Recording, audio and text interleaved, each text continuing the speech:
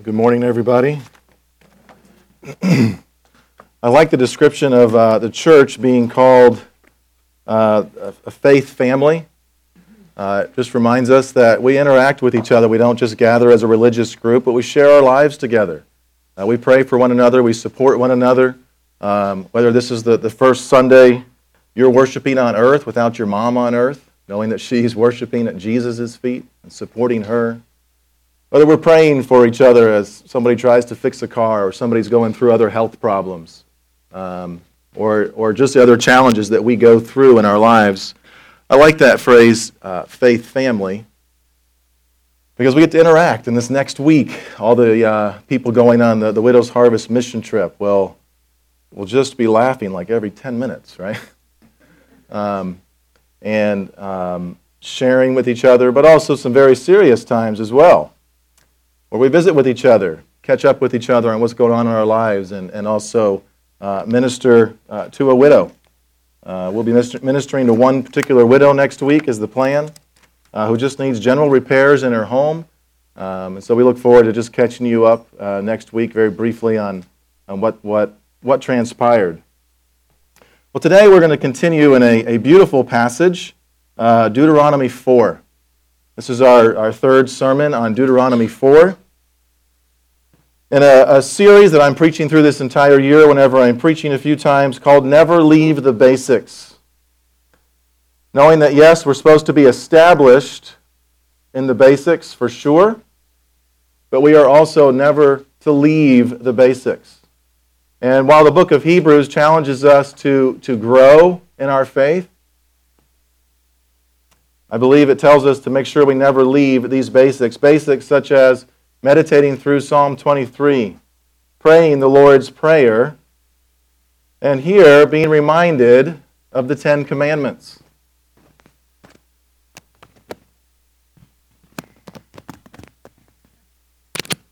All right. Being reminded of the Ten Commandments as a foundation for knowing what is right and what is wrong. Would you pray with me?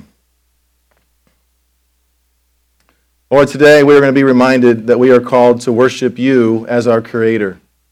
Today we'll be reminded to have no other gods before you. I pray this would be true, certainly in our church, in our faith family, but on a day-to-day basis in each of our individual lives. Lord, I pray today that as we conclude some thoughts on the Ten Commandments in Deuteronomy 4, before the Ten Commandments, that we would grow in knowledge and depth of insight. We would grow in our convictions. And we would be convicted and grow to be convicted even in our convictions with more clarity, with more faith, with more boldness, being able then to teach others and instruct others.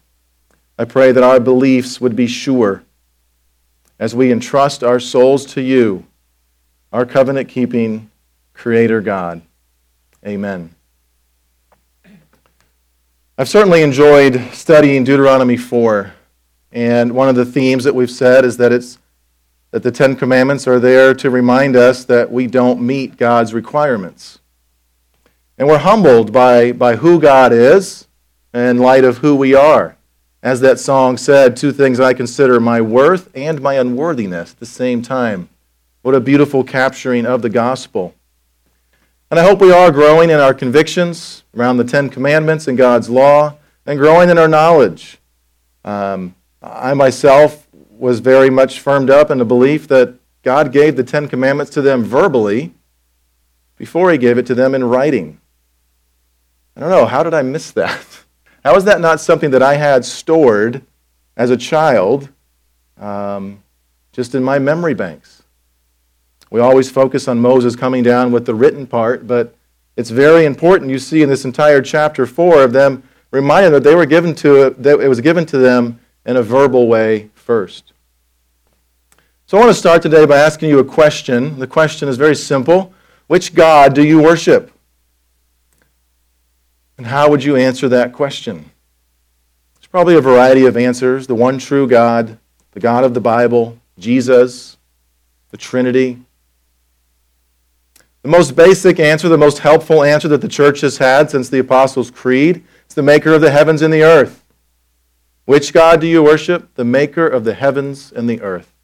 And the Apostles' Creed is directed at the Father, but no doubt the Trinity, our triune God, is all involved in creation, the Father, Son, and Holy Spirit.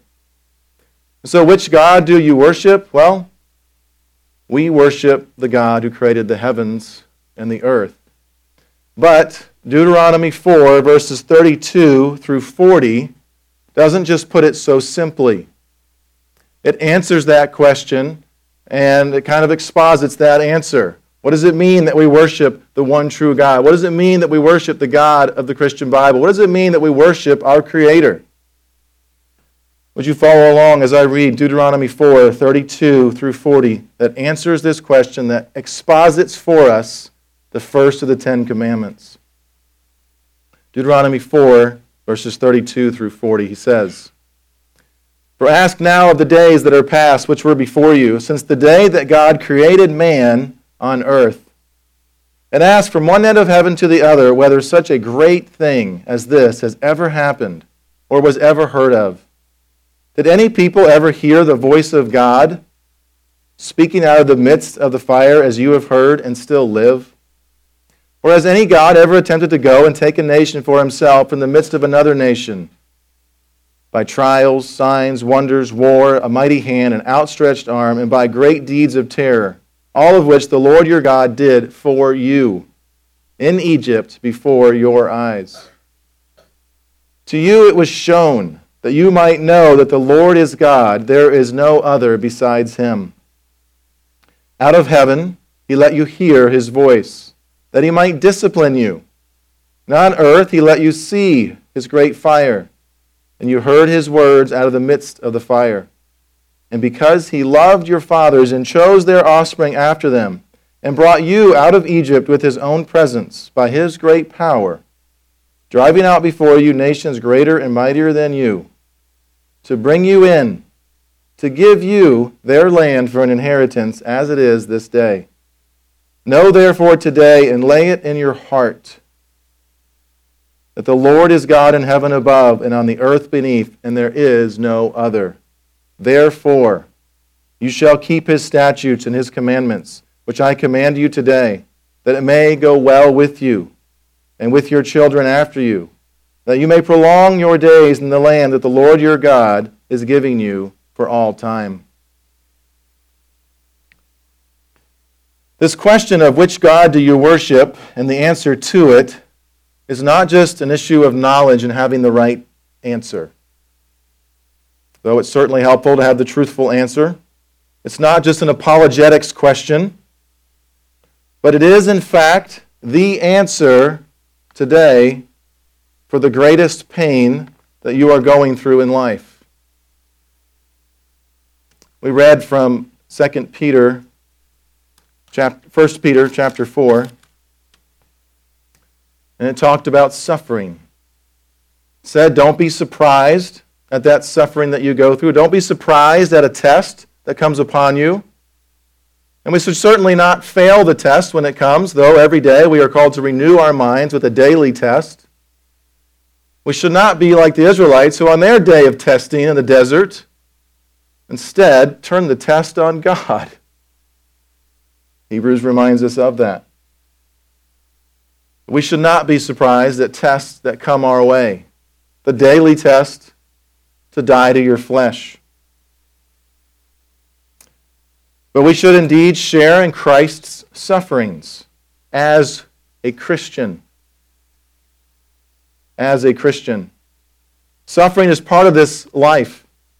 And he says this strange verse here. He says, if the righteous is scarcely saved, what will become of the ungodly and the sinner? Meaning that if we go through trials and judgments here on earth as Christians, what on earth will become of those who don't know God? Imagine their trials on earth and ultimately on Judgment Day. And so we are called to suffer as a believer. He says in verse 19 of 1 Peter 4, therefore let those who suffer according to God's will entrust their souls to, doesn't say God. It describes God as our faithful Creator. And this means something to us as we go through our sufferings. That we are called to do good, it says, and trusting our souls to our faithful Creator while doing good. Why is creation good? Why was it created good? Because God made it. And on that sixth day, He called man very good.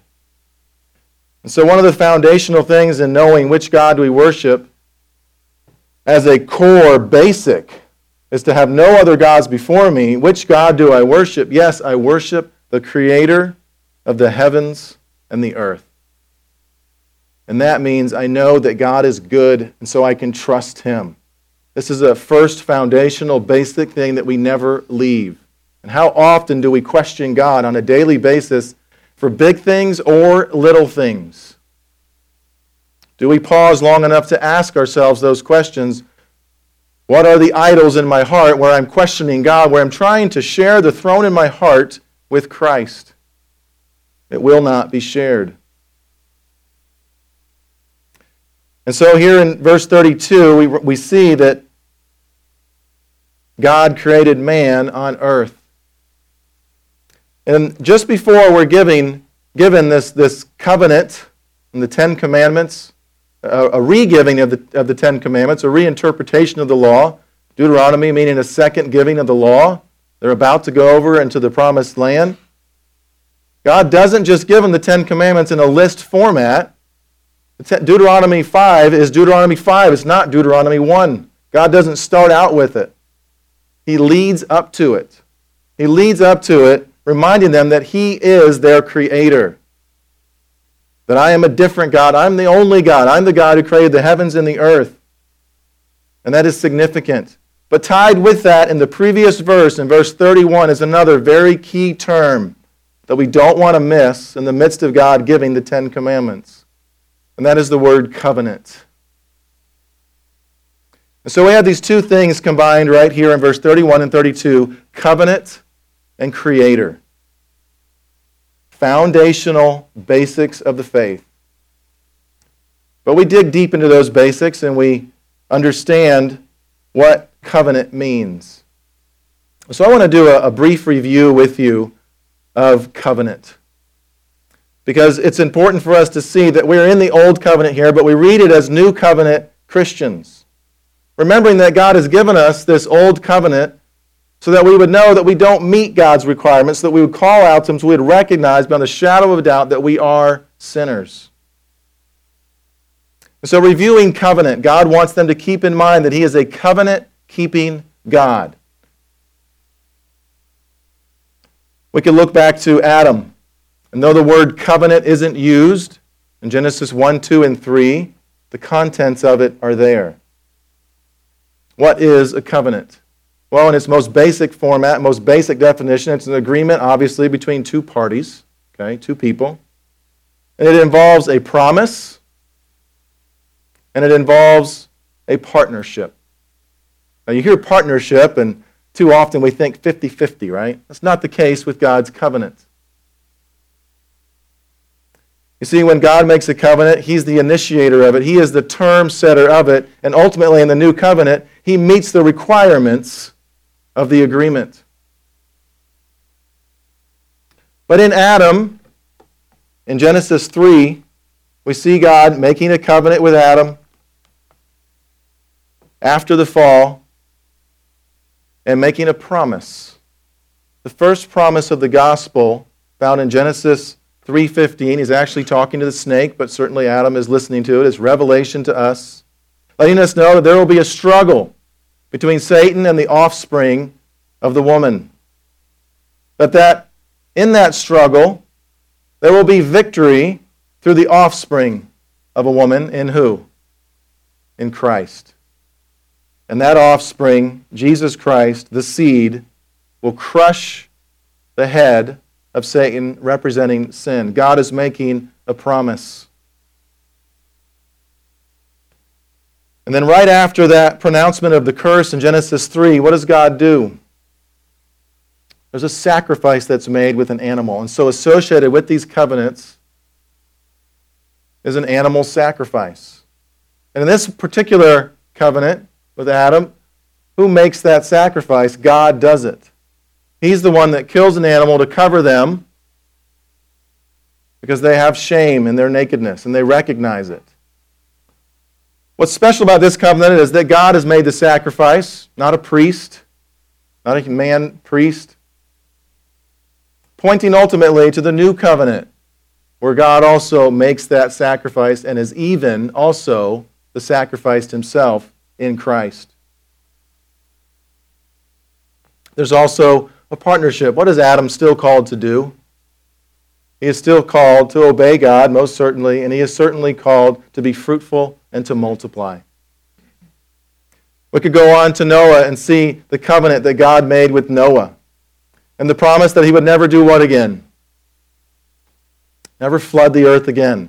Never bring judgment worldwide with the flood. But inherent in that promise, is a certainty that there will be judgment again one day. At the end of time, there will be judgment, and it will come by fire. And God partners with Noah to build a big ark and to be the human and the herald of righteousness that preserves God's people in that instance. And Noah does what afterwards? He makes a burnt offering unto the Lord. We could then come to Abraham, Isaac, and Jacob, who are often quoted together and referred to together in the Scriptures. Knowing that in Genesis 12 and 15, God made a promise to Abraham that through him all nations would be blessed. First through Israel, and then ultimately through all nations in the new covenant. You see an animal sacrifice there in Genesis 15. And this sort of partnership where through Abraham's seed, there would be a nation that comes, and ultimately Christ would come.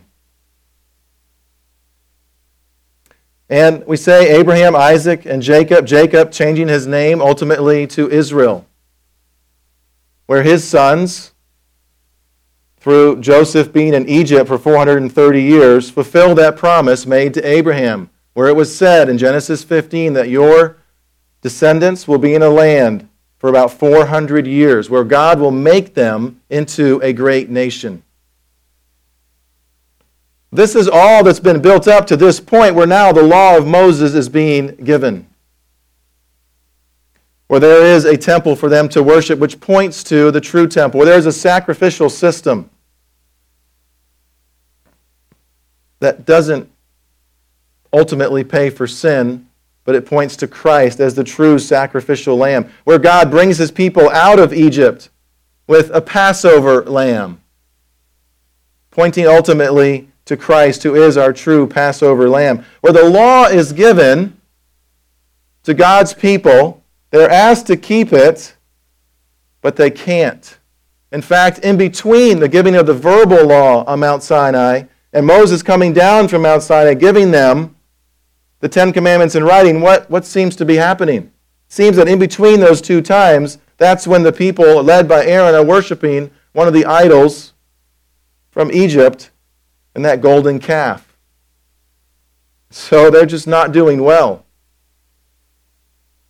So in the midst of God giving them the law, it's just obvious they can't keep it.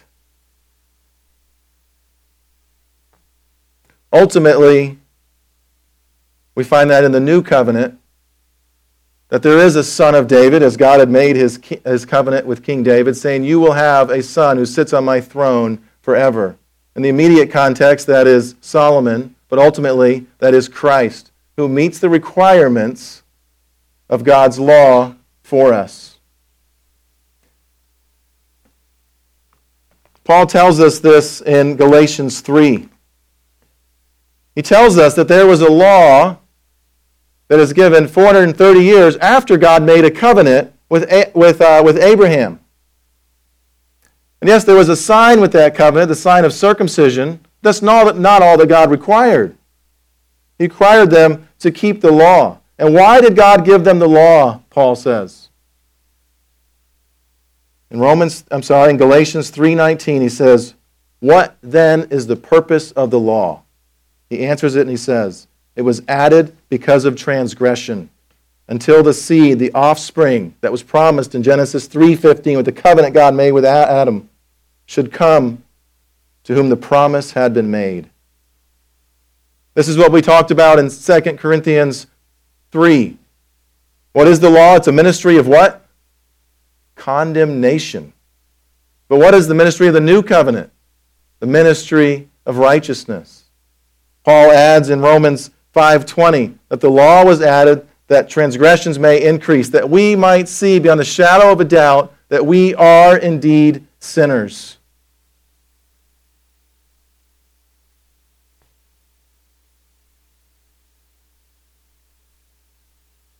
That we are indeed sinners.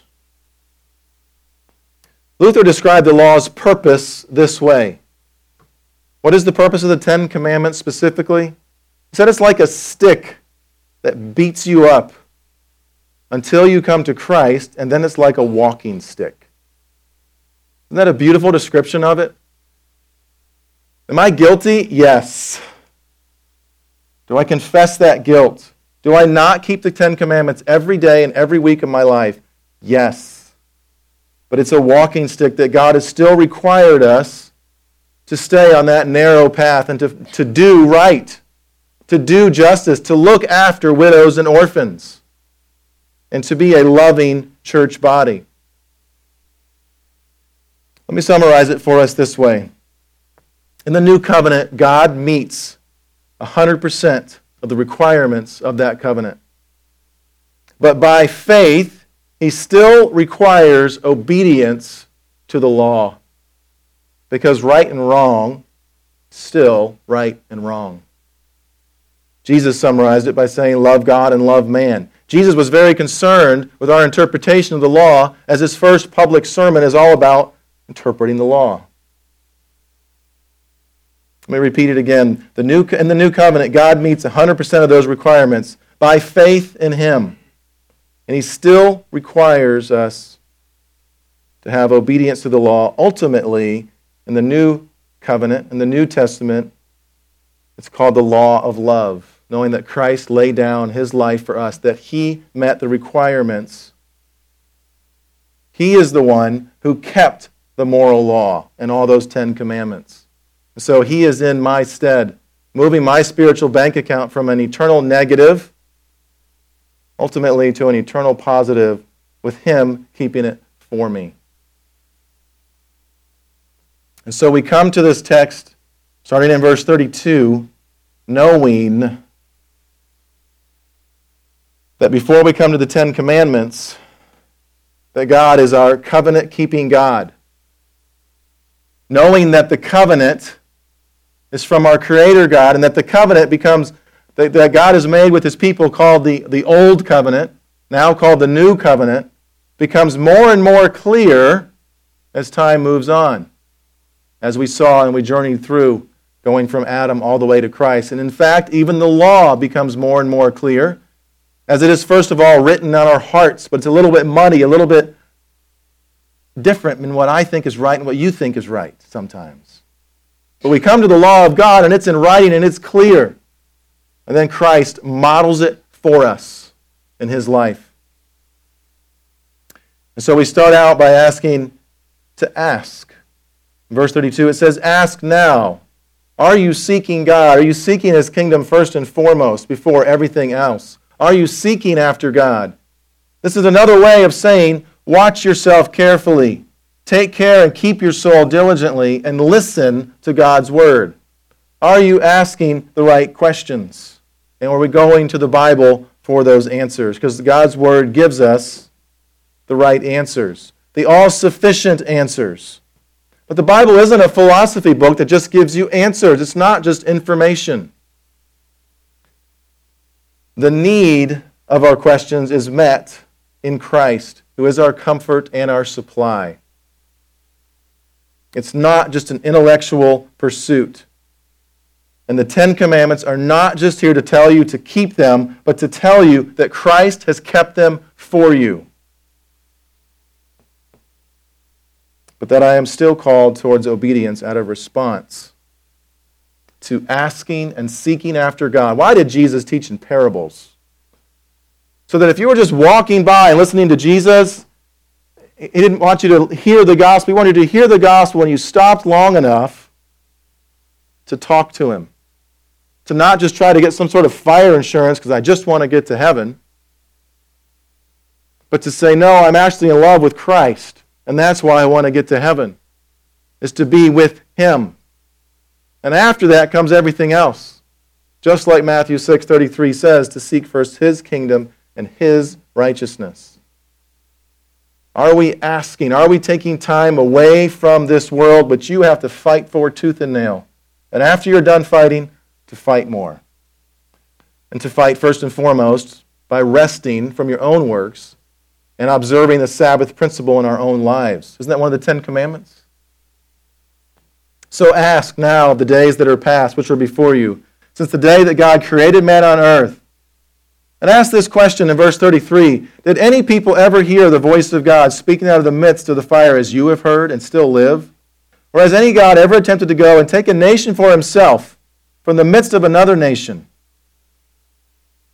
This question that's being asked in verse 33, did any people ever hear the voice of God speaking out of the midst of the fire and live, is not the first time we see that in the Scriptures. Yes, Deuteronomy is a second giving of the law, but it is not God who speaks those first words.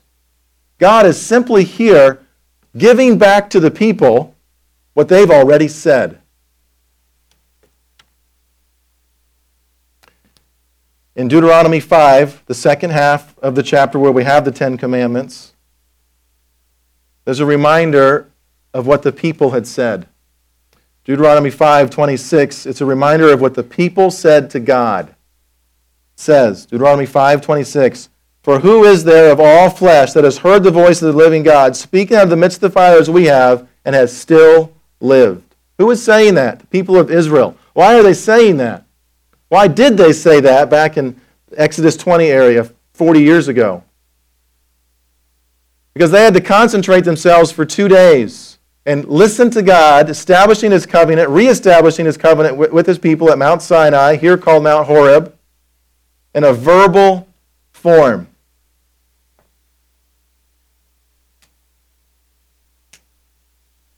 And they didn't want to hear it. They said, Moses, you go up, you talk to God, and come back and tell us what He said. You be our mediator. We'll do it. We will do it. And God's like, oh, in verse 29, oh, that they had such a heart as this always to fear me and keep all my commandments. They recognized in that moment, God is holy, I am not. I am called to fear God.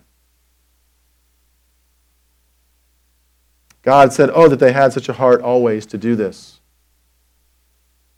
So when God says this in verse 33 of chapter 4, did any ever a people hear the voice of God? He's just telling them what they already said. They are reminded here of their experience of the living and holy God.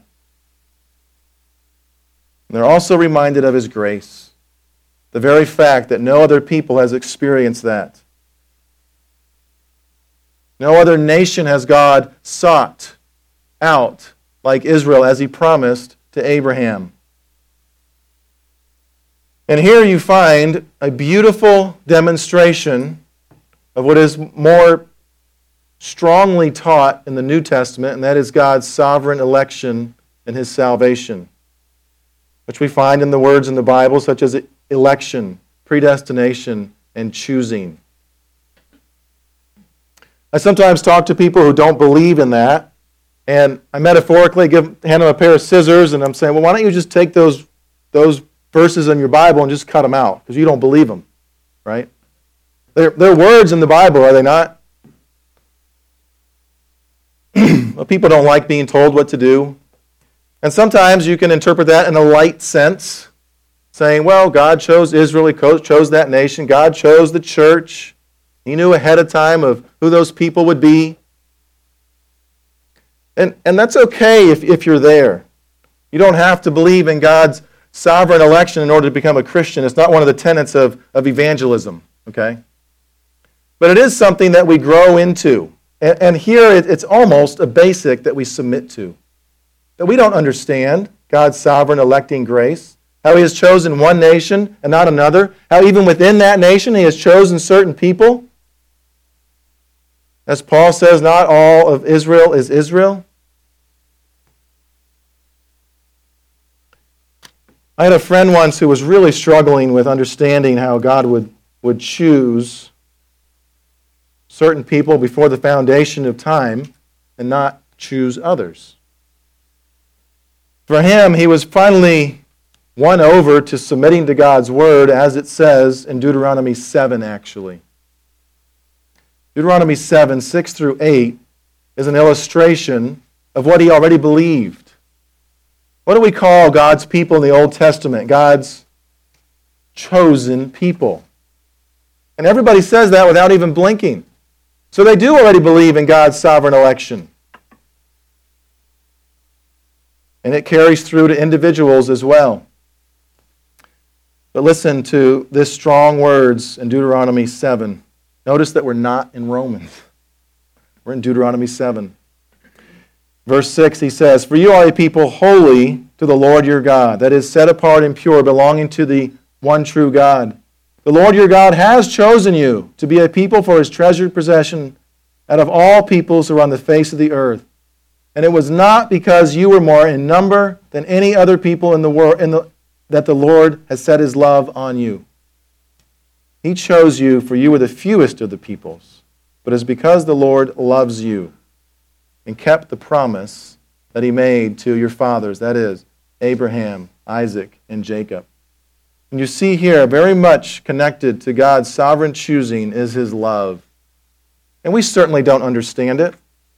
This is the book of truth, but this is not the book of life, what has the names written down in it. We don't know whose names are there. Only one you can know is yours beyond the shadow of a doubt. And in fact, the Scriptures don't give us those names, again, because it's not the book of life.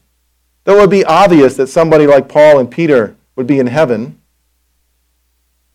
the Bible doesn't give us specific names, so it's obvious that there are some people who would have gone to hell as well. But you know what it says about Judas? In Acts, when they were trying to decide by lot who to replace him, they don't say to replace Judas who went to hell. They say Judas who went to the place where he was destined to go. And as you read Hebrews, it talks about God's people in the desert. And that's just a curious question. What happened to that generation that died? It seems a little unclear. Well, it's none of my business, sort of, is it? Between them and God. But in Hebrews, it describes that generation as saying that their bodies fell in the desert. Why does it say that? Because it's not telling us where their souls ultimately went. But they died physically in the desert. That was their consequence. Now, it seems obvious that God's sovereign election is still in place. I would think that somebody like Aaron would have repented of some of his sins. But there are some who God just killed with plagues. And so God is building up here, Moses is building up here to the Ten Commandments, reminding them that he is a covenant-keeping God, a creating God who loves his people. And it's all of grace. It's because of the promises that were given to you. And how did he save them? He saved them by trials, by signs and wonders, by war, by a mighty hand and an outstretched arm. These signs and wonders are important because it's the qualification for a true prophet, somebody who does signs and wonders. Deuteronomy 18 tells us to look for a true prophet, the prophet who is ultimately Christ. Did he perform signs and wonders? This is why so many were so confused by him, because they saw the miracles that he was performing. But they were looking for a conquering king, not just a suffering servant at that time. But God has also saved Israel by all these things here in the immediate context. Certainly, what are their signs and wonders? Being saved out of Egypt with those 10 plagues, even 11 if you count God killing the most powerful army in the time, Pharaoh's army, simply by drowning. God fought for them with a mighty hand, with great deeds of terror that the Lord God did for you. Again, going back to our Creator being good. Do you believe He's doing it for your good and for His glory? Is that a basic that we hold on to? And the time to ask that is before you go into a trial. And where did He do that for them? He did that for them in Egypt, a place where there were idols, a place where the Passover would have been established and started as part of the Old Covenant, which is a pointing to the New Covenant, where Christ is that New Covenant sacrificial lamb. But ultimately, He saved them out of Egypt, which is a place of slavery. Again, representing being saved in our own souls, even in our own bodies, from sin. This is what God has saved us from. There's no doubt we need to be thankful, number one, for our salvation, which is the only guarantee we have in life. But we will recall the deeds that God has done in our body. We will recall the things that God has done in our lives.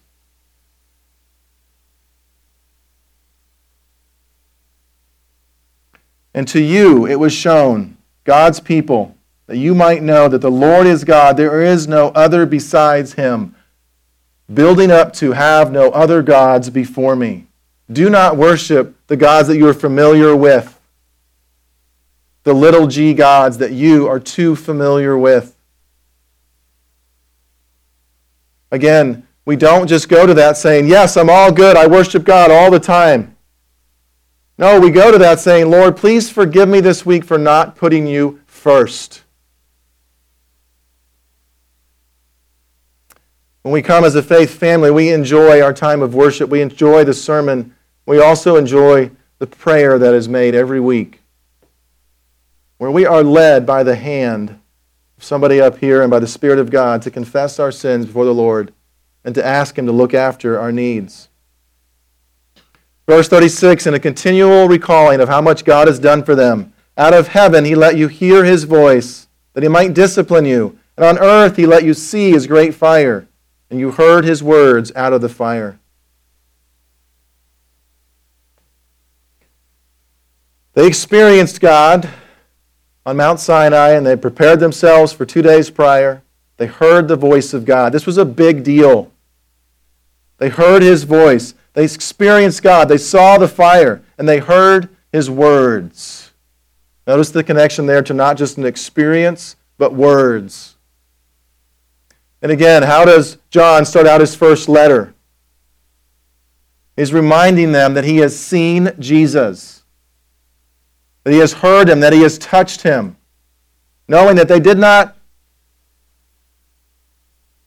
see God the Father on Mount Sinai. But we, humanity, has seen Jesus, and we have His words. We hear His voice because we are His shepherd. And He loved them in verse 37. His election, His choosing of them, His providing for them is because He loved them for our good and for His glory. He loved them by bringing them out of Egypt, by hearing their cries, by fulfilling His promise to Abraham that after 430 years, his people would be birthed out of a nation that is not their own, but they would become their own nation of probably over 1 million people being blessed by God, even being blessed by their enemies. And God leads them out with His own presence and His own power. With a cloud by day and a fiery pillar by night to lead them for those 40 years. Even as Christ has promised in His great commission to be with us always. Even in the Psalms, even though I walk through the valley of the shadow of death, we will fear no evil because He is with us. But in His presence, in hearing His voice, it says in verse 36 that He disciplines them. I think this has two things in mind. First is that they are to live by the rule of discipline given in the Ten Commandments. This isn't just something to post somewhere, but it's something to live by and to meditate by. But God also disciplined his people when he gave them manna instead of bread. We're familiar with that passage because when Jesus was in the desert for 40 days with perfect obedience, replacing Israel, who for 40 years did not have perfect obedience, Jesus quotes Deuteronomy 8 to the devil. He says, "Man does not live by bread alone, but by every word that proceeds from the mouth of God." And it's an interesting passage in Deuteronomy 8 where God says he gave them manna and not bread so that he would discipline them. They were asking for bread. They were complaining. But God didn't give them bread. He still provided for them. He still gave them their supplies. But it wasn't bread. It wasn't what they expected. And it says he did that he would discipline them. Yet Christ in the desert didn't even have manna. He truly lived by every word that came from the mouth of God. And there in Deuteronomy 8, it says that God disciplines those he loves. Because he's a loving God and because he's good.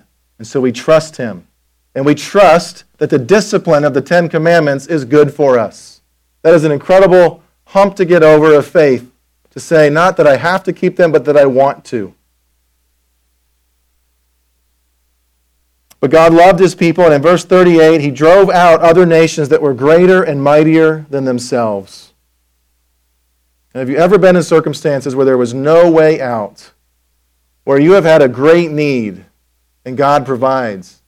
Ultimately, of course, this is dealing with our sin condition, where our throats are open graves, and our hearts consistently put idols on the throne of our heart. God solves those problems for us in Christ and provides for his people. And so he says in verse 35, to know today, that is every day, and especially today as God is renewing the covenant with them, to lay it to your heart that the Lord is God in heaven above and on earth beneath, and there is no other. Nebuchadnezzar in Daniel 4:35 recognized that God does as he pleases with all the powers of heaven and all the peoples of earth, and no one can hold back his hand or say to him, "What have you done?"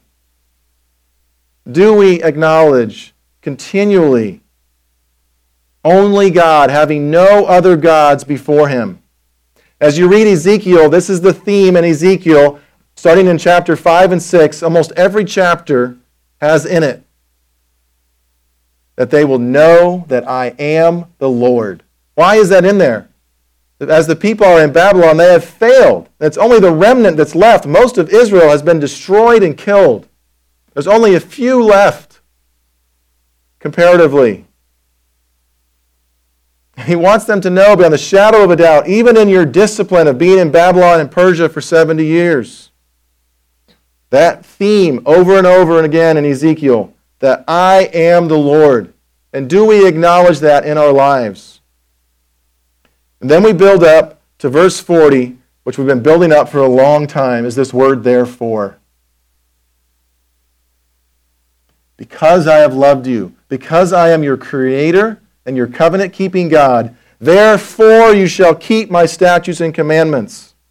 God doesn't just come out of the gate with Exodus 20 and Deuteronomy 5. There's time building up to him where he led his people out of Israel over the course of at least a year, where he's been making promises for hundreds of years.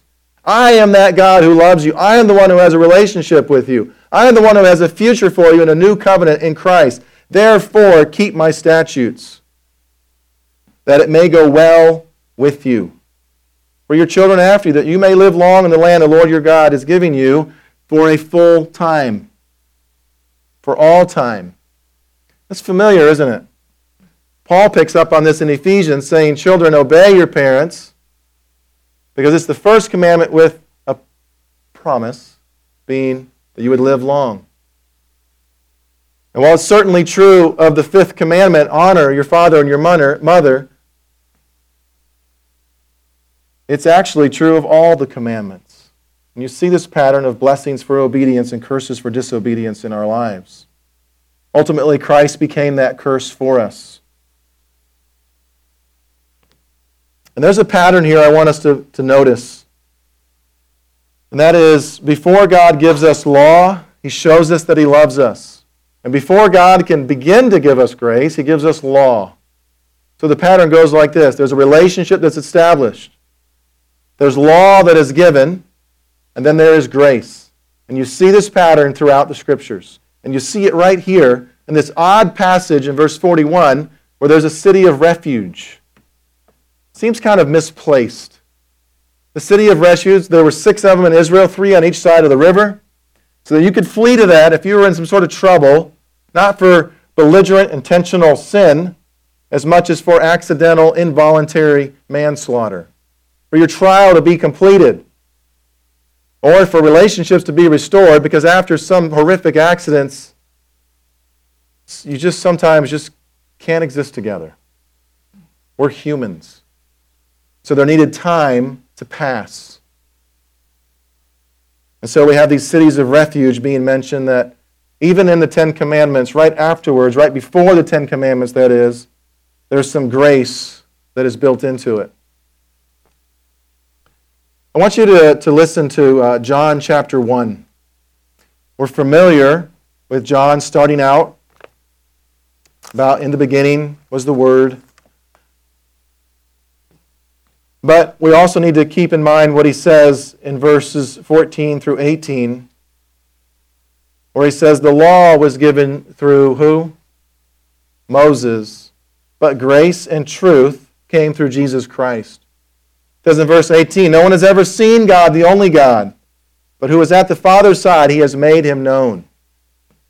Connecting that theme, what he said in 1 John, and he says elsewhere in John 4 or 5. No one has ever seen God. But how do we see God? We see God when we look at the Son, and we experience the triune God in that way. Though the law was given to Moses, it says grace and truth came through Jesus Christ. And I want you to see this pattern of relationship, law, or now we're calling it truth, and then grace in Jesus' life. Jesus did not just show up for 6 hours and die on the cross. He did not just show up for 3.5 years and have a ministry and then die on the cross. What did He do? He had a relationship with humanity by becoming a man for 30 years first. By being tempted in every way, just as every teenager is tempted. Just as every human is tempted. He established a relationship. He laid down truth in His teaching ministry, and then He gave us grace. And He kept His mouth shut at His trial. It won't be like that forever. He will come back as the conquering king. He will come back as the judge. And so we need to have a relationship with Him. We need to submit to His truth, even the truth found in the Ten Commandments. And then to experience His saving grace, where Jesus has kept those 10 commandments for me, even though at the same time He is asking me to follow Him in obedience by faith. And I want us to conclude by looking at Deuteronomy 5:6. And Deuteronomy 5:6 is simply a summary of Deuteronomy 4. Chapter 5, verse 6 is only summarizing all that we've been through in chapter 4. He says, I am the Lord your God who brought you up out of the land of Egypt, out of the house of slavery. Then he says, you shall have no other gods before me. Have no idols. And he goes into the 10 commandments. Why should we obey God? Yes, He is our covenant-keeping God. He is our creator. And He has demonstrated He's not only our creator, He is our sustainer. And He has called us, indeed, even to partner with Him and to be His ambassadors. Would you pray with me? Lord, we thank You for the signs and wonders that You have shown to Your people. We thank You, Lord, for the signs and wonders of Christ, who established that He truly is the Messiah. We thank You for all the truths that are taught in the Scriptures. We thank You that You show us that You love us over and over and over again. And that as You give us Your truths, You have built grace even into Your creation by giving us a day of rest. But ultimately, Lord, we know that is so that we would rest in Christ. the one who has credited my spiritual bank account with the perfect life of Christ. May we walk in it this week and be drawn closer to you in knowledge and depth of insight and conviction in our heart of hearts for knowing that you are God and there is no other. Amen.